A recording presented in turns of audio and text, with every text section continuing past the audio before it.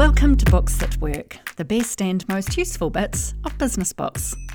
I'm Anna Hughes, and my professional purpose is to help people love their work. When things happen to us or we get an emotional lemon thrown at us, we want to turn it into lemonade. But first we still need to understand that, my chest is hurting or my throat is hurting. I've coached a lot of people through marriage breakdowns and affairs and losing their job or getting a cancer diagnosis, and we sit in the pain. And when we sit in it, it means we acknowledge it. That's Shanna Kennedy, author of Plan B, a guide to navigating and embracing change. We're often told that change is just part of work and life today. I've always agreed with that, but not many of us could have expected the change we've had to navigate through with COVID-19. The way we work's changed, what the media focus on has changed, what our politicians do has changed, and our day-to-day lives for us and our families have changed and will continue to. So hopefully this episode and book Plan B is a really timely one. Before we get into the speed read, thank you again for the feedback and those who are new listeners. I loved the volunteer firefighter who started listening to the early Books at Work episodes because their crew is building a new team and culture. Thank you for listening, and please keep that feedback going. On to our speed read of Plan B. Plan B is a book that goes to the heart of the human side of change. You might be familiar with change models, ADKAR, VUCA, or be in an organisation that is growing their change practice. What struck me about Plan B was that we can sometimes forget about the deeply personal impact of change and how we equip ourselves to manage through it. Corporate change models or communities of practice can skate over the depth of this personal impact. That's where Plan B is such a gift. It says change can turn our plans, lives and dreams upside down. Redundancy, economic downturn, COVID-19, relationships, loss, health scares, it's all change. And it takes time to work through. How do we accept it, change direction, reset and move forward? Our conversation with Shanna goes into some of the detail in Plan B, so I will pick out a few specific practical steps in a couple of the stages of the Plan B change journey. Stage 1, the change. Start with stopping. Recognise the change. It will make it easier to respond to it. Stop, breathe, acknowledge what you're feeling and your fears, embrace the grief, sit with it. Process the loss of what was and get ready to write a new chapter. Acknowledge that the last chapter didn't end well or was different to what you're facing now. Feel the pain and name it.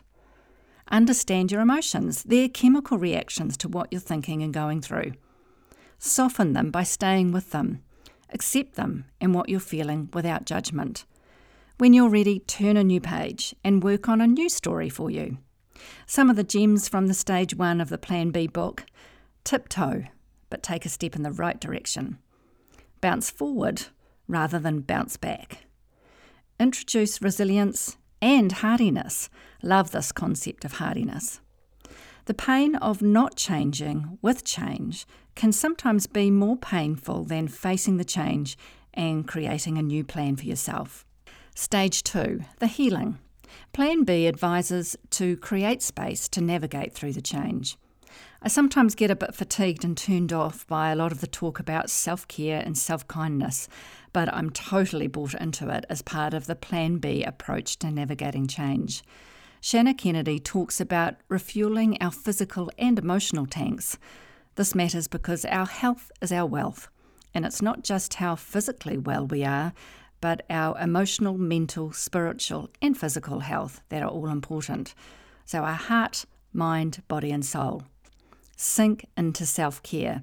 That says it all to me, sinking into self-compassion. Find patience and hope. Impatience creates frustration and negative emotion. Tomorrow is always there, and that's a good thing. Relinquish the past. We can do this by celebrating small achievements to help create progress forward.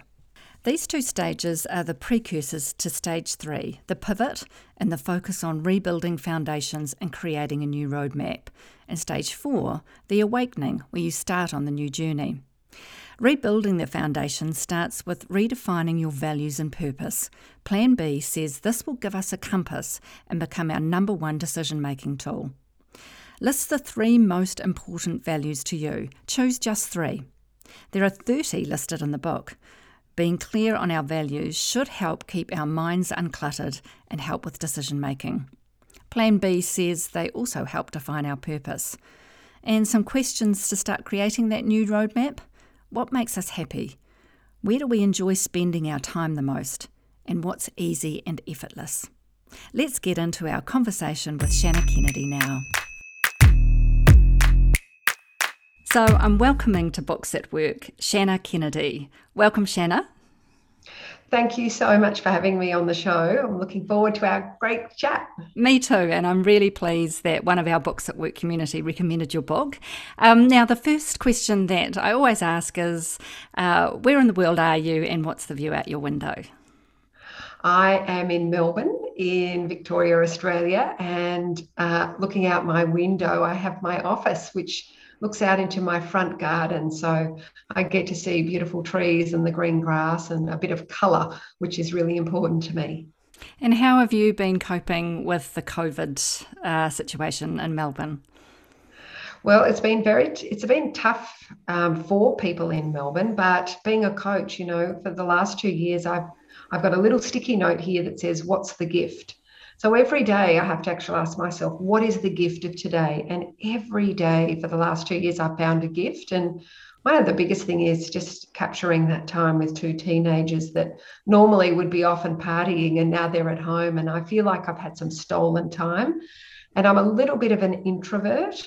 Even though I speak on stages, it's quite bizarre, but I love home, and I haven't had to go to parties and things which I normally don't like. So I've been quite happy, to tell you the truth.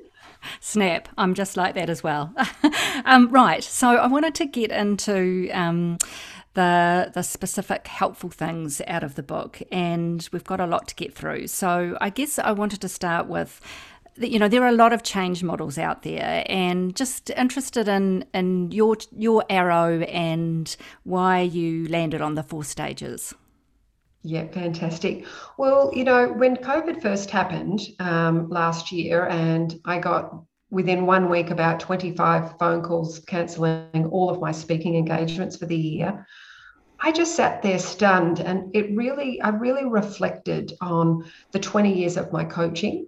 And I have coached people through divorce, job loss, everything. And it all came to me that we need a roadmap through, and I coach it, but I haven't written it as a roadmap, and there was nothing out there. So it really came to me in one night where I saw the 4 pillars very clearly, and I just got up at 3 a.m. and wrote the 4 pillars out and all the headings. And it was just that incredible clarity that came from people experiencing change. And I know how to teach the human side of change, so I wanted to put it into a book for people. And I think that concept of the human side of change is captured so wonderfully in the book. It's not the ADKAR model, it's not your normal change models, it's deeply human. And I think I love that. So Plan B came from a very personal place for you. You used your experiences.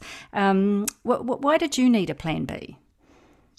Well, I need a Plan B quite often because I have chronic fatigue syndrome. So, I had burnout by the time I was 30. I had to have a couple of years off work. I was lying in bed for a couple of years. I married my job. I thought I was my job. And the question of who are you without my job, I had no answer to. And that's actually when I first got myself a coach. And then I ended up being a coach and studying to open my practice.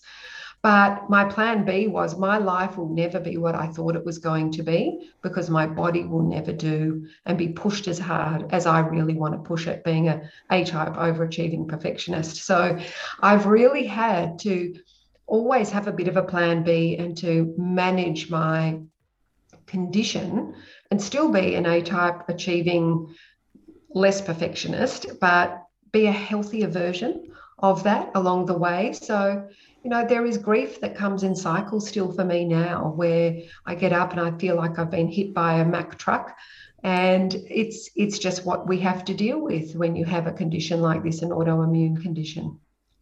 So if we could talk about, thank you for that. Sorry, I shouldn't just go on to the next question. Thank you for Okay. sharing that. So if we could just go through some of the concepts in your book and the model, and if we start with the change, and you've got this concept of feeling the pain and naming it. What sort of pain are you talking about, and how do you feel and name it? And why does that matter? Yeah. Well, the first pillar is always the change, the curveball that you got thrown. So, say you fell off your bike, the first thing that we do is stop and breathe. Breathe. Then what's hurting? We want to name it. I've hurt my elbow, I've hurt my knee, or I can't breathe, or my tummy hurts, or whatever it might be. And acknowledge, I just fell off my bike and it really hurts. And then it's really about, I'm a bit sad because I thought I could ride a bike and now I've lost my confidence, etc. And then it's about choosing our story that, oh, I just fell off my bike. And when we transfer that into the human change, this is all about, when things happen to us or we get an emotional lemon thrown at us, we want to turn it into lemonade. But first, we still need to understand that, my chest is hurting or my throat is hurting. I've coached a lot of people through marriage breakdowns and affairs and losing their job or getting a cancer diagnosis, and we sit in the pain. And when we sit in it, it means we acknowledge it. And when we acknowledge it, we can let it go. The other option is to distract ourselves totally. And that's when people, will turn to substance abuse, or they'll go shopping and spend a lot of money, or they'll do something else just to distract themselves. The pain is still there. It doesn't go away. So when we name it and we feel it and we understand it, we go, okay, I'm feeling lonely. I'm feeling sad. I'm feeling shattered. I'm feeling betrayed, or I'm feeling scared about what my future looks like. That's okay. It means you've understood it and you've acknowledged it, and then we can start repairing it. So that idea of sitting in the pain when it comes to change, I found really valuable. And I wondered, how easy is it to do that?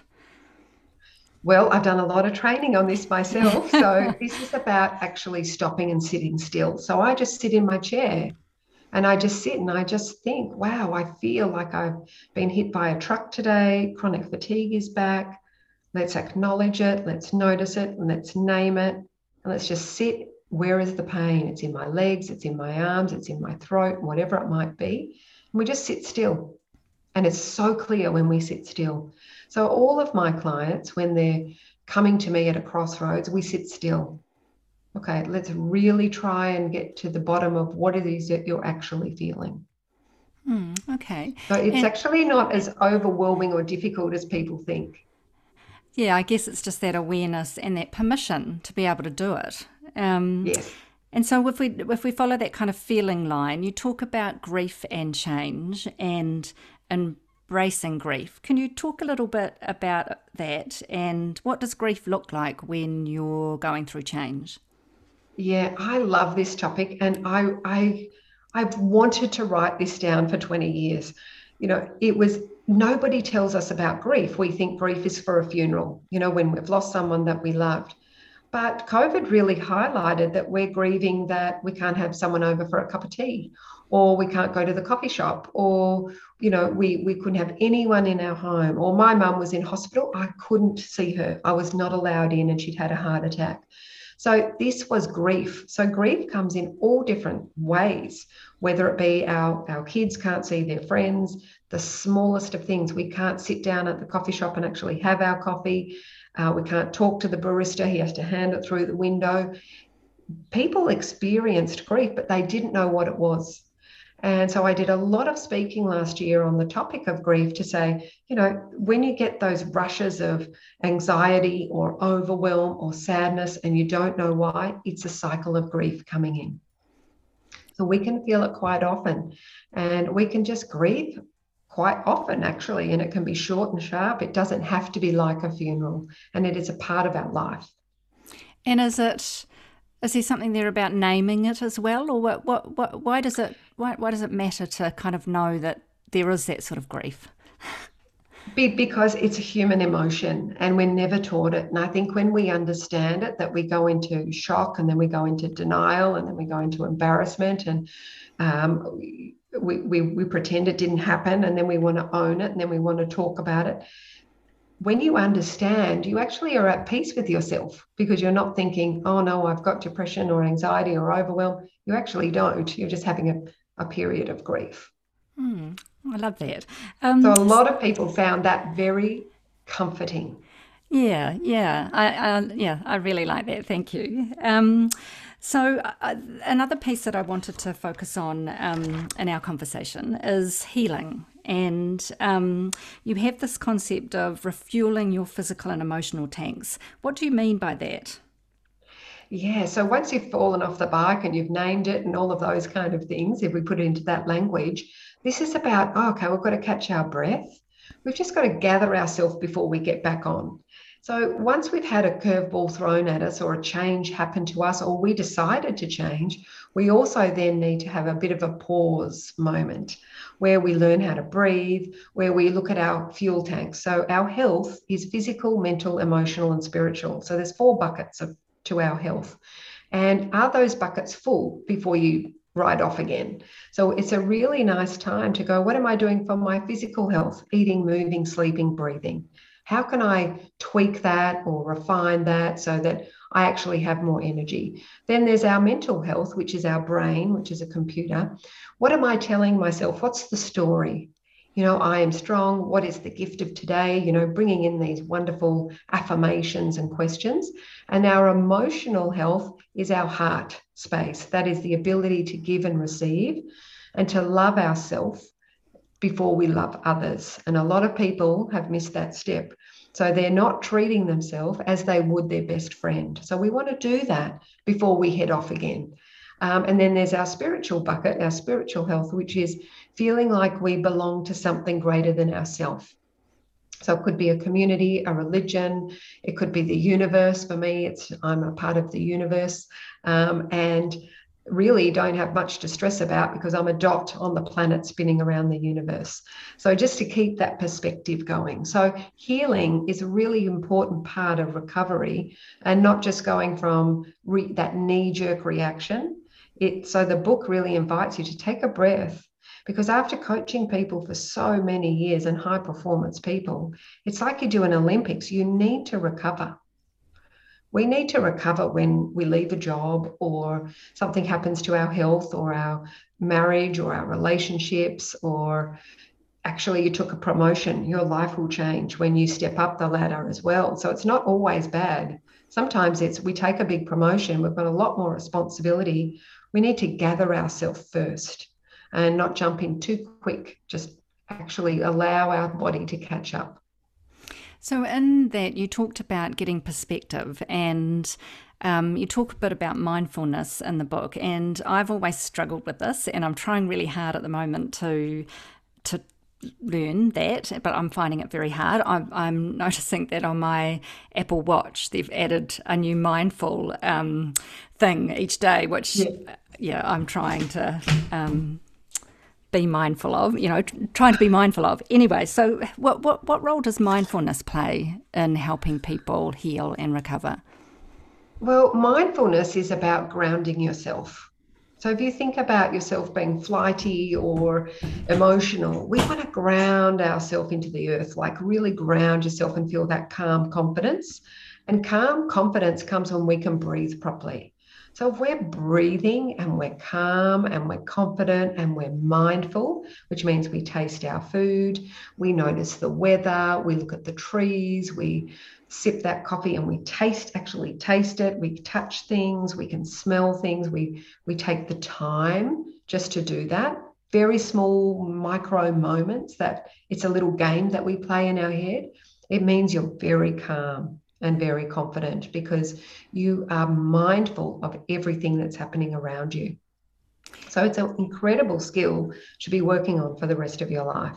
So really keen to spend a little bit of time around the pivot and the section of the book, and so how you move on and kind of work out what next when you're going through change. And you talk about starting with redefining your values and purpose. Interested to know why that's so important. Yeah, this is something else we never get taught at school. So our values are like the foundation of the building, the concrete slab that we then want to build the house on. But people go and build the house without the concrete slab. What we want to do is go back to our home base, which is our own set of values. So our values are what's deep in our belly. It's what is most important to you. So if you write down on a little sticky note the three most important things to you. So for mine, it's my health, mental, physical, emotional, spiritual. It is my family happiness, which is how I show up as a wife. Am I fun and inspiring? As a mum, am I warm and nurturing? For my clients, friends, and family, am I calm and confident? And the third one for me is achievement. If I don't achieve every day, I'm just not happy. So the achievement might be to do my breathing, to make sure I did my walk. So I have then a purpose for the rest of my life, because every day, what decisions am I making that support my own set of values? What am I doing with the way I'm eating to support my values, or the way I'm moving my body, or the way I'm doing my meditation or journaling or mindfulness? Is that feeding my own values, which is really important? Achievement, if I just focus on selling 10,000 books every day, that's actually not achievement. It's not healthy achievement. So the achievement might be that I was mindful today, or the achievement might be that I really was present today for my family. So what are some of the first steps that people who are looking to redefine their values and purpose, what are some of the first things that they could start doing? Well, first of all, it's asking powerful questions, and they're all in the book as well. It is, okay, you're off the bike. What's most important to you now moving forward? So what is most important to you in your life? And secondly, what changes can you make right now, today? We can make change today. What is not working for you? And just make sure that you make that change every day. So every day I ask myself, what change could you make today? And just slowly do that refining of the button every day. And that's how we evolve. That's how we become a better version of ourselves, our 10-year-old role model. And we always start with values. So every client, every CEO, every elite athlete that we work with absolutely have their values ground into their brain. So for me, they're on my screensaver. They're on a yellow sticky note here that's like 20 years old. I see it every single day, and I cannot forget that that is the boss. And we can build from there, but that's the boss. So a couple of things that are really keen to talk about is this idea of upgrading your attitude. I really like that in the book. Why is that important, and what is it? Well, upgrading your attitude is really all about, do you want to be the victim mentality and play the blame game? Or do we want to take full responsibility for what's happened and then really reframe the stories and the affirmations in the brain? And if you think of the brain like a computer program and it's got a few viruses in it, what we want to do is retype in every morning, how do you want to feel? I want to feel light. I want to feel vibrant. I want to feel joyful. Right in the middle of lockdown, when I'm coaching people in Queensland who are free as a bird, for me, it was about, you're going to show up light, vibrant, energetic here in your lockdown, day number 625, whatever. It was about really training the brain. And if we're not in charge of the brain, it will be in charge of you. So this is about making sure that you have great structure, great affirmations, great attitude, that you're upgrading it so that you are not the victim and the blame game, that you're 100% responsible. Okay, well, if I fell off my bike, I need to readjust things and I need to retrain my brain not to be afraid, and I need to get a coach to help me through some technique. And that's really what it's about. And a lot of people, in lockdown last year, I actually hired myself a coach, like a master coach who reports to Tony Robbins, the top coach that I could find, to make sure that I pivoted as smoothly as possible and I made the absolute most of COVID and lockdown. And I had someone in my ear every 2 weeks because I really wanted to upgrade. I'm like, what a time to upgrade. It's now. So The book is all about, understand that you have a change. Make sure you take time to heal. And these are the 25 ways that you could do it. This is how you pivot. We need to start with our foundational piece. We need to upgrade our attitude, and we have to set a fresh new vision for ourselves. It's like, where's that roadmap taking you now moving forward? What do you want to create for yourself? And make sure you're in the driver's seat. So that brings me to my last question, which is around encouraging us to look 1, 3, 5 years out, which, is pretty normal. But what I loved about your model was to look about today as well. So why is it important to look, within those 4 timeframes? Well, it's a little bit like thinking about you going on a holiday and, we're going to drive, around Australia or around New Zealand, for example. And if you're just living in Auckland and you're saying, I just see Auckland. And if I say, but what about if we go down to Queenstown and we get on we go to Lake Wanaka and then we do a drive here and then we get a helicopter here, your brain opens. It's open for business. It's open for opportunity. So we need to think of our life as like this map, this roadmap and this plan. So I like to throw the seeds forward about, what's on my bucket list? What do I want to study one day? What life experiences do I want? Because I have to save for them. I don't come here and knock on my front door. So when we are open to opportunity and we've thought about how we want to feel in 5 years' time, where we want to be financially, what we want to be doing with our study or our skill set or relationships or life experiences, it just means we start living. We start being really alive because we notice opportunity. That's wonderful. Thank you so much. I think it's we're nearing the end of the year, so I'm really delighted to be able to bring Plan B to our listeners just as we kind of get out of COVID and start looking to 2022. So thank you very much, Shanna, for joining us. Fantastic. Thank you for having me. And remember, everyone needs to celebrate, celebrate themselves, celebrate the opportunities that we have moving forward, and just take a little time to do that work on themselves. On to the Plan B Take 5. 1. Feel the pain of change and name it. Embrace the grief that comes with change. 2. Understand your emotions. Soften them. Accept them without judging them. 3. Sink into self-care. Your health is your wealth. Heart, mind, body and soul. 4. Define your values. Choose the 3 values that matter most to you. Use these to help get clarity about what you do and the decisions you make. 5. Bounce forward. Don't bounce back. That's the Plan B Books That Work episode done and dusted. I'm Anna Hughes, and that's Books That Work, making work better.